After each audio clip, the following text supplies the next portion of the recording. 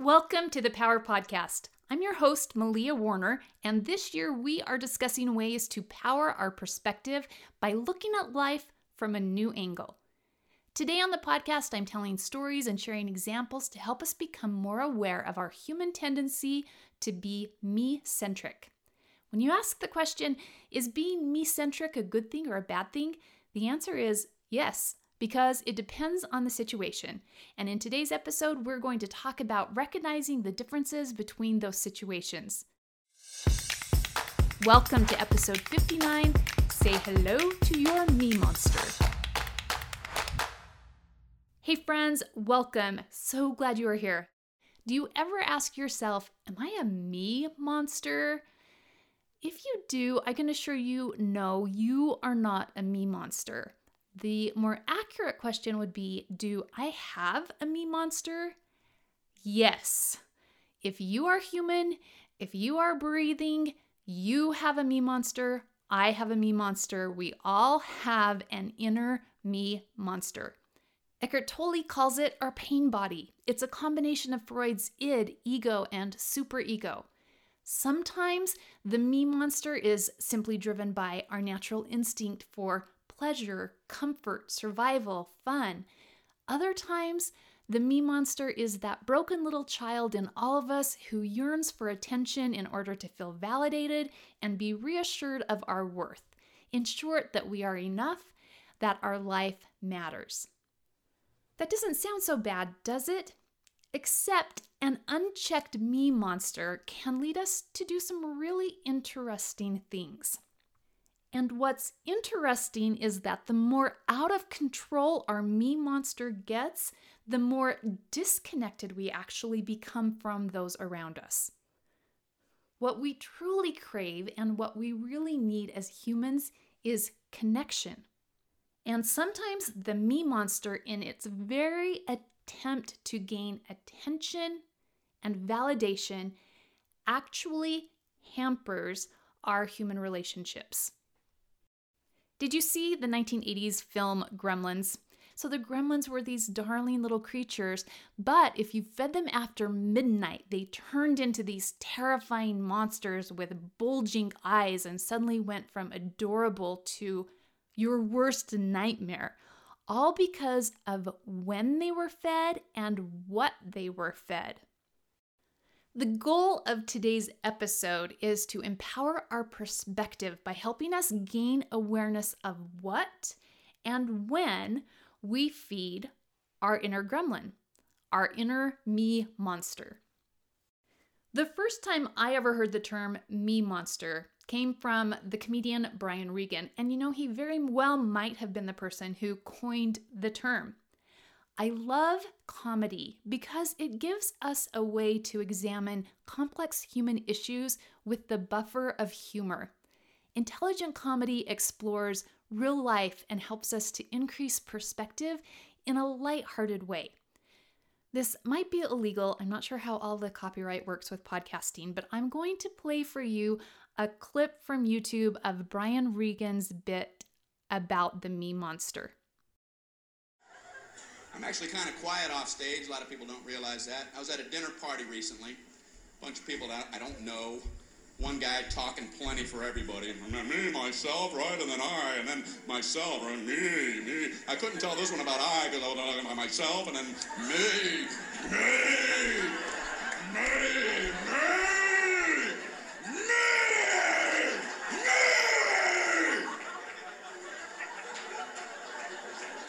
Beware the me monster. In the show notes, I will include this YouTube link because it is 100 times better when you can see Brian Regan's facial expressions and hear the entire clip. It's from his comedy series entitled I Walked on the Moon. The term me monster refers to that part of all of us that is so self-absorbed that no one else matters. It is our natural human tendency to be me-centric, to be me perfect, and be me bigger. When the me monster flares its head in a me-centric way, it manifests as being the most important person in the room, in the conversation, in this situation, somehow everything here is all about me. And this is the point in the podcast where I get to tell a story on my little brother. It makes me so happy when I can tell stories on my siblings, which is a risky little game because they have stories on me. So I don't know what can of worms I'm opening up here. But this happened last week, and it was so perfect for this podcast that I called my brother and asked if I could tell this story. And he was a great sport and gave me permission. So last week we were having an Eagle Scout Court of Honor for my son who had earned his Eagle Scout Award. And all my family was coming and gathering. My husband and son had gone over and set up all the chairs, and they were set up those hard metal folding chairs. But when I walked over, I noticed that among the 100 metal folding chairs, there was one nice soft cushioned chair set up. And I thought, I wonder who set that up and who that's for. That's interesting. And then I set up refreshments in the kitchen.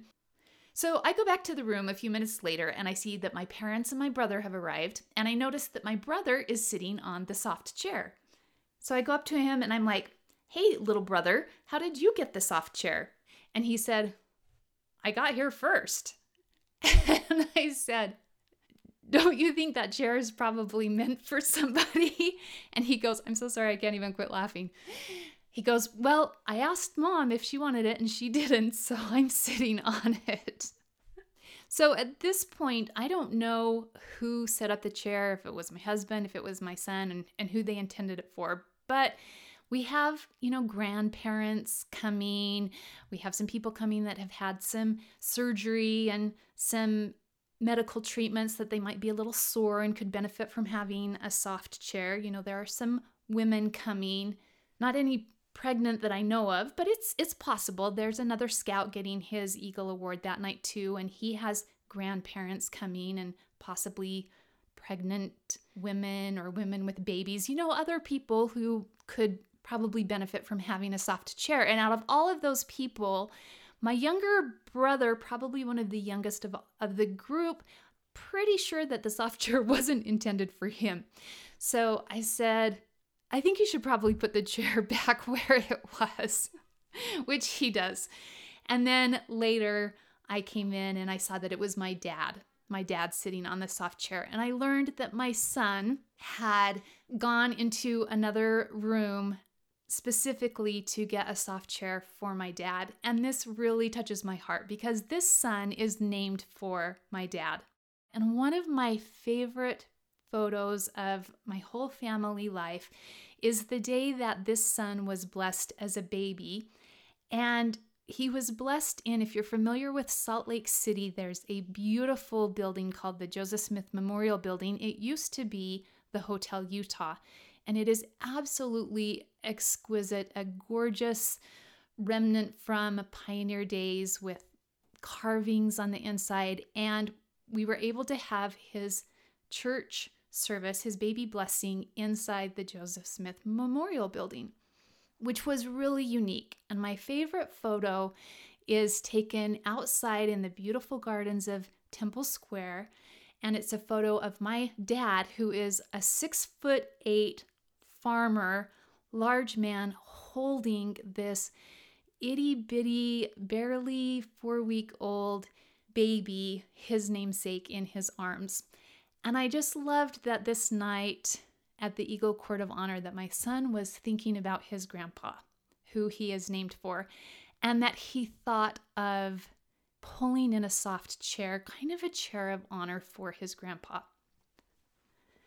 Then enters my brother, who had ironically driven my parents to the Court of Honor, and he's sitting on the soft chair. So you can see why this story was so perfect for the podcast, can't you? And thanks, little brother, for letting me razz you here.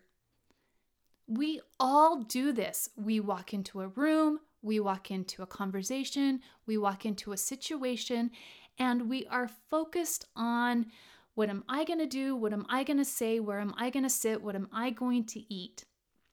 And it isn't natural for us to look beyond at the bigger picture of what is going on there. This is why I believe that Jesus said that the work of our life is to overcome the natural man. It takes effort and thought, consciousness for us to look and act beyond the instincts of our inner me monster. Jesus gives an example of this in the New Testament, the Gospel of Luke, chapter 14, verses 7 to 10. And Jesus is teaching, and people are gathering to hear. And as the people gather, Jesus observes how they choose out the chief rooms. They pick the best locations and the best seats to hear him. And so in verse 8, Jesus says, "When thou art bidden of any man to a wedding, sit not down in the highest room, lest a more honorable man than thou be bidden of him. But when thou art bidden or invited, go sit in the lowest room. And then when he that bade thee cometh, he might say, Friend, go up higher." Oh, and verse 11, I guess it goes to verse 11. "For whosoever exalteth himself shall be abased, and he that humbleth himself shall be exalted." Jen Hatmaker, in her book Out of the Spin Cycle, explains how she uses this parable to teach her kids what she calls intentional deference.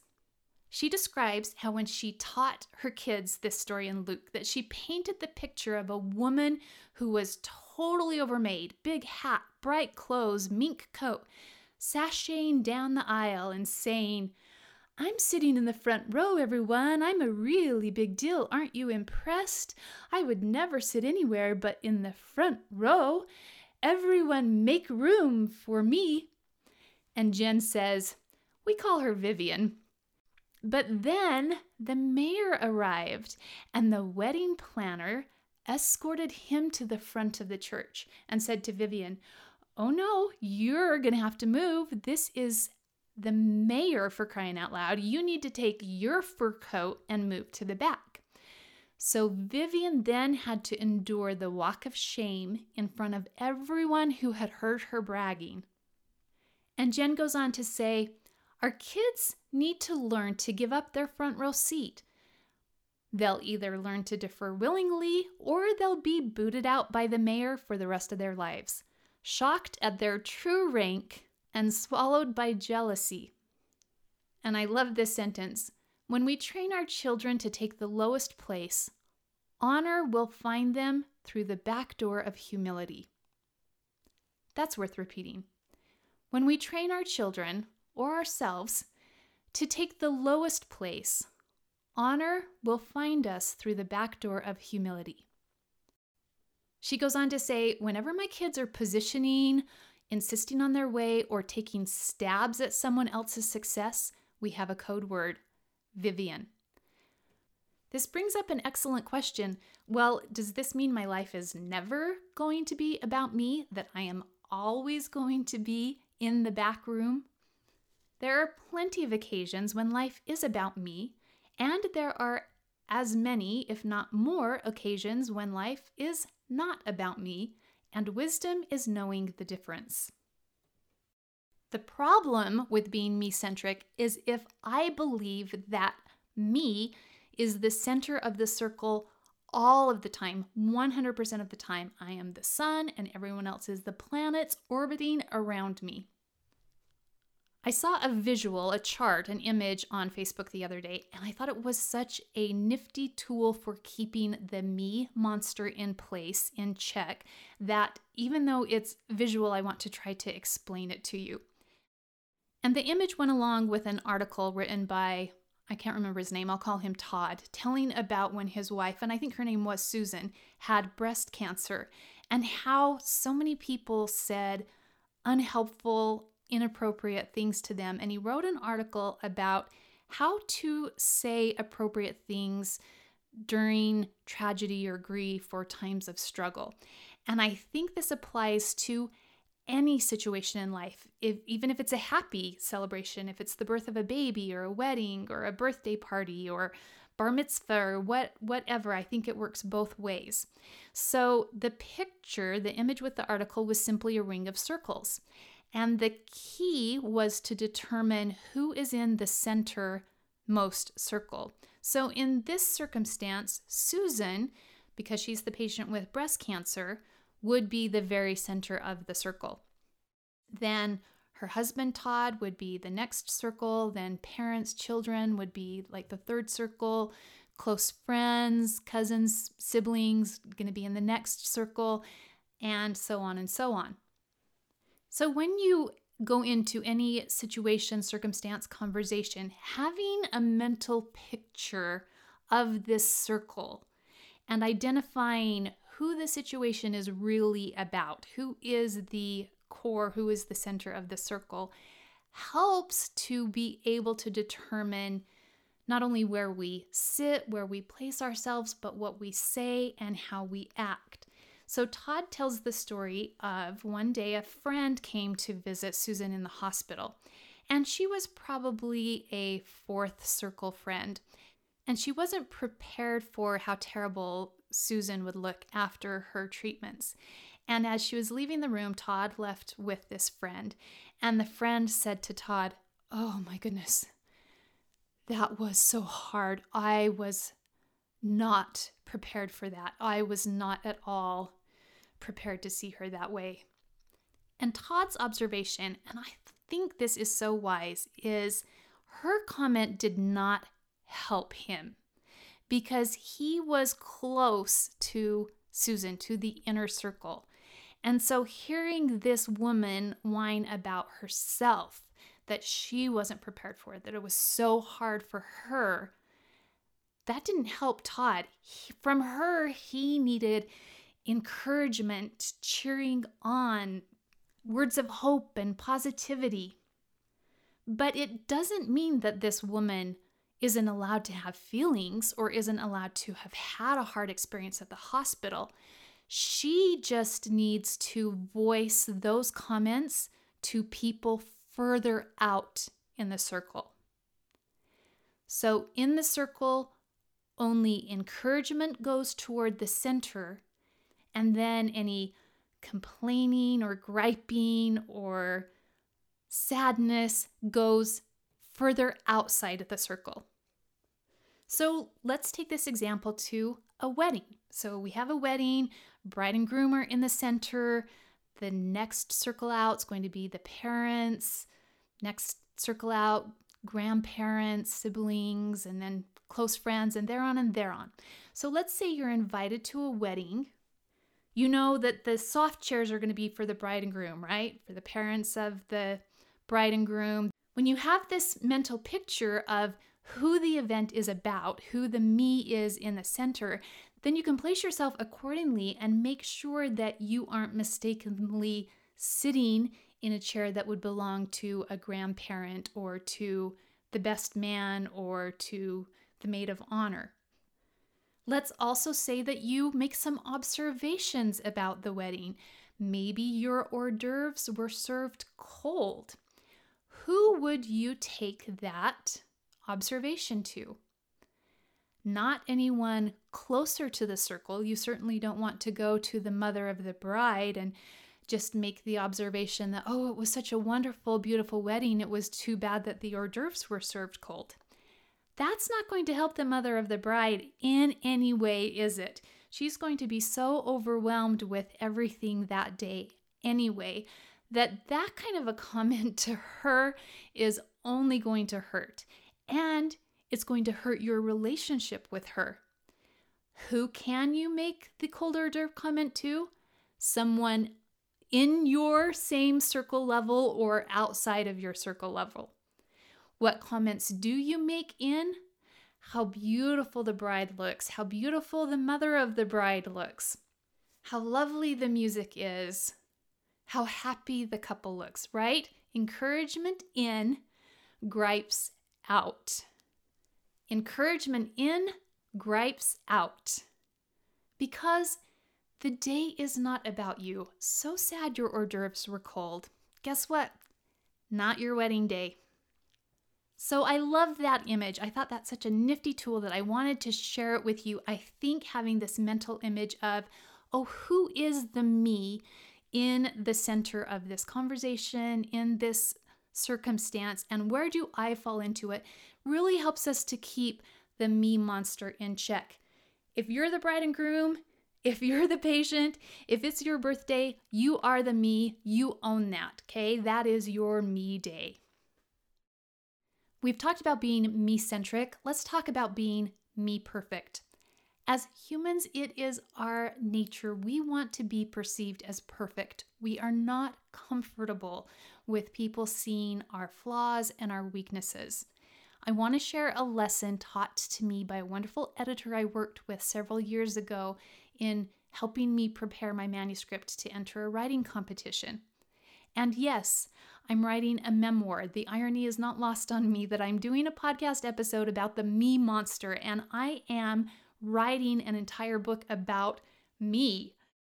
In fact, the word memoir is spelled M-E-more, me-more. I'm writing 350 pages of a me-more. And try to write a book about yourself without sounding like a me monster.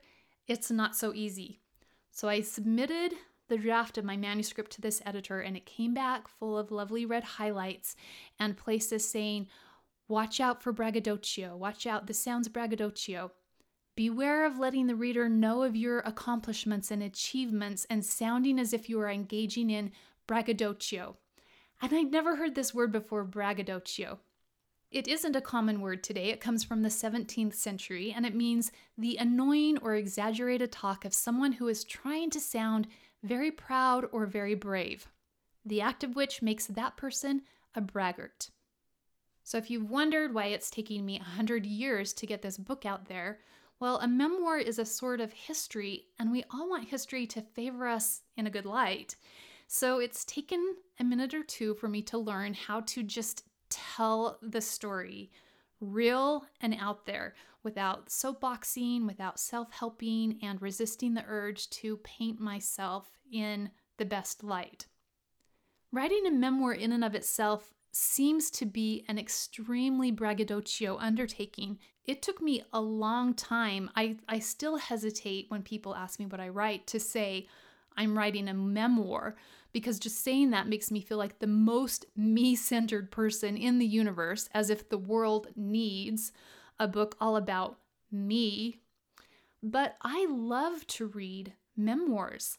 I think as humans, we love to share stories. We are natural storytellers, and so we like to hear about each other's experiences and about each other's lives.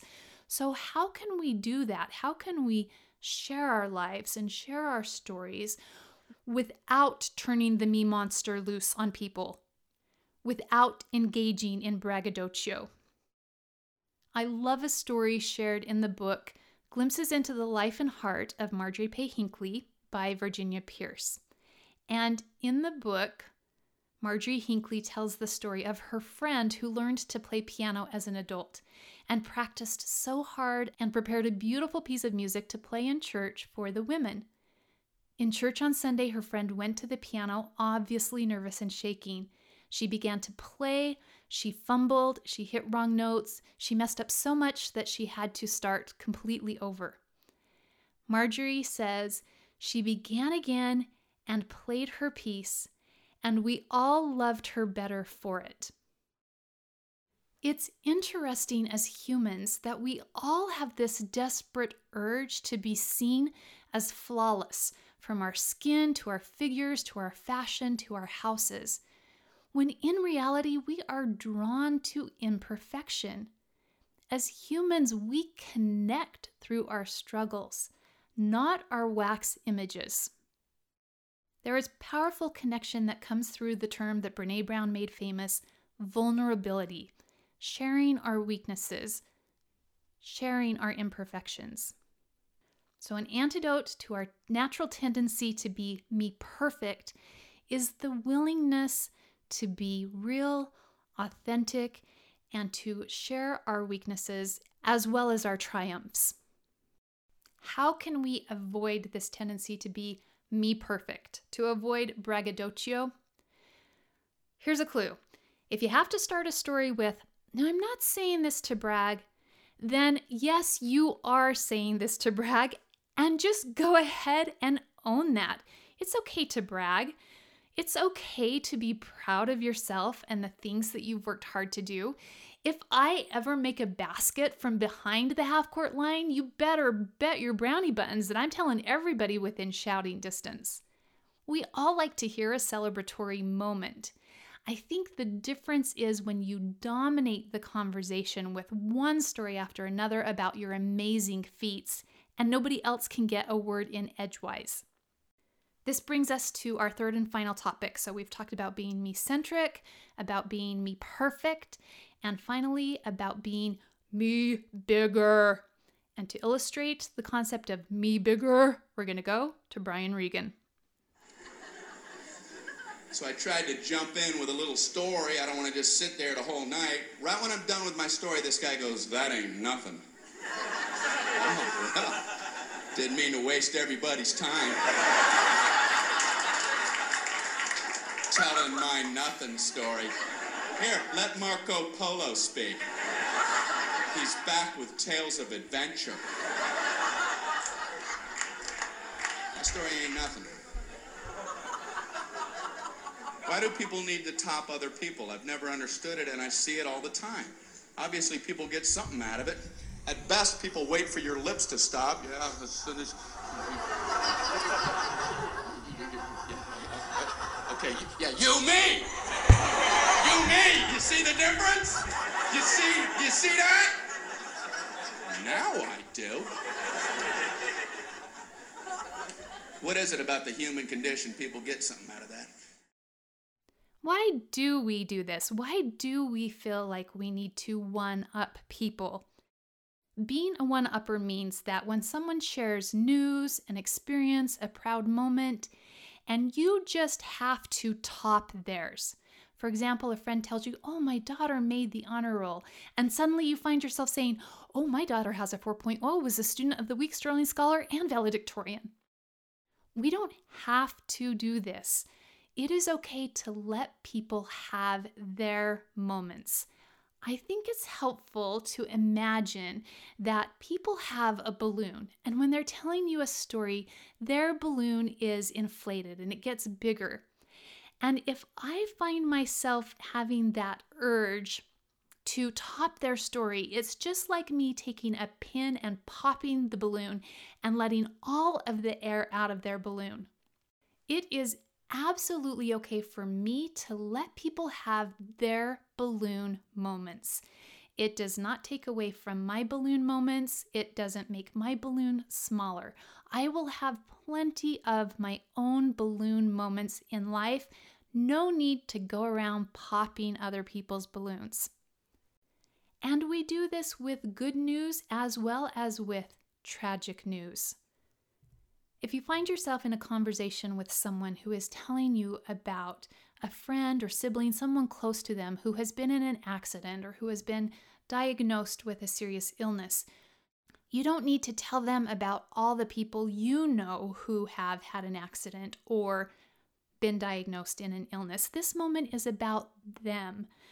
Listen and let them have their moment. Remember the circle. Remember, encouragement in and listening is the most fabulous form of encouragement and support. Encouragement and listening in. And then if you need to tell the story about the accident that you just saw on the news or your neighbor or someone that you know who's been diagnosed, go outside that circle and share the news outside the circle. Makes sense? This urge to be a one-upper, to top other people's stories, is evidence of the me monster in action. Theodore Roosevelt is credited as saying, "Nobody cares how much you know until they know how much you care." We all know what it's like to listen to a braggart. Nobody likes it, right? Nobody likes to sit around and listen to someone bragging about their own amazing feats. We are far more interested in connecting with people, in relating to people. We are more interested in how people feel about us and how we feel about them than about what they've accomplished. I think one of the best ways to combat the me monster is to celebrate others' wins. Know that good things are not limited and that someone else's victory doesn't mean less for you. It's actually the opposite. Good attracts good. The rising tide lifts all ships. When we celebrate and support other people's wins, we are bringing that winning energy into our own life as well. Part of keeping the me monster in check is avoiding the instinct to diminish other people's victories. The more people around you are successful, the more successful you will be as well. So I think the bottom line here, as with everything in life, comes down to balance. If we have an entire world where nobody talks about themselves, then no one would be talking. We would have no stories to share. Our human experience is made up of people taking turns being the center of the me circle. Sometimes that will be me. A lot of times it will be you, and you, and you, and you, and you. And a powerful perspective for guiding those situations is to ask, where do I fit in the circle in this situation? Maybe this is about me, or possibly this is not at all about me. So my friends, I hope these ideas help you and I keep our me monsters as cute as Gidget and out of the ugly gremlin zone. Have a great week experiencing different rings of the me circle. This is Malia Warner. Thank you for tuning in. I will meet you back here next week for another episode of the Power Podcast.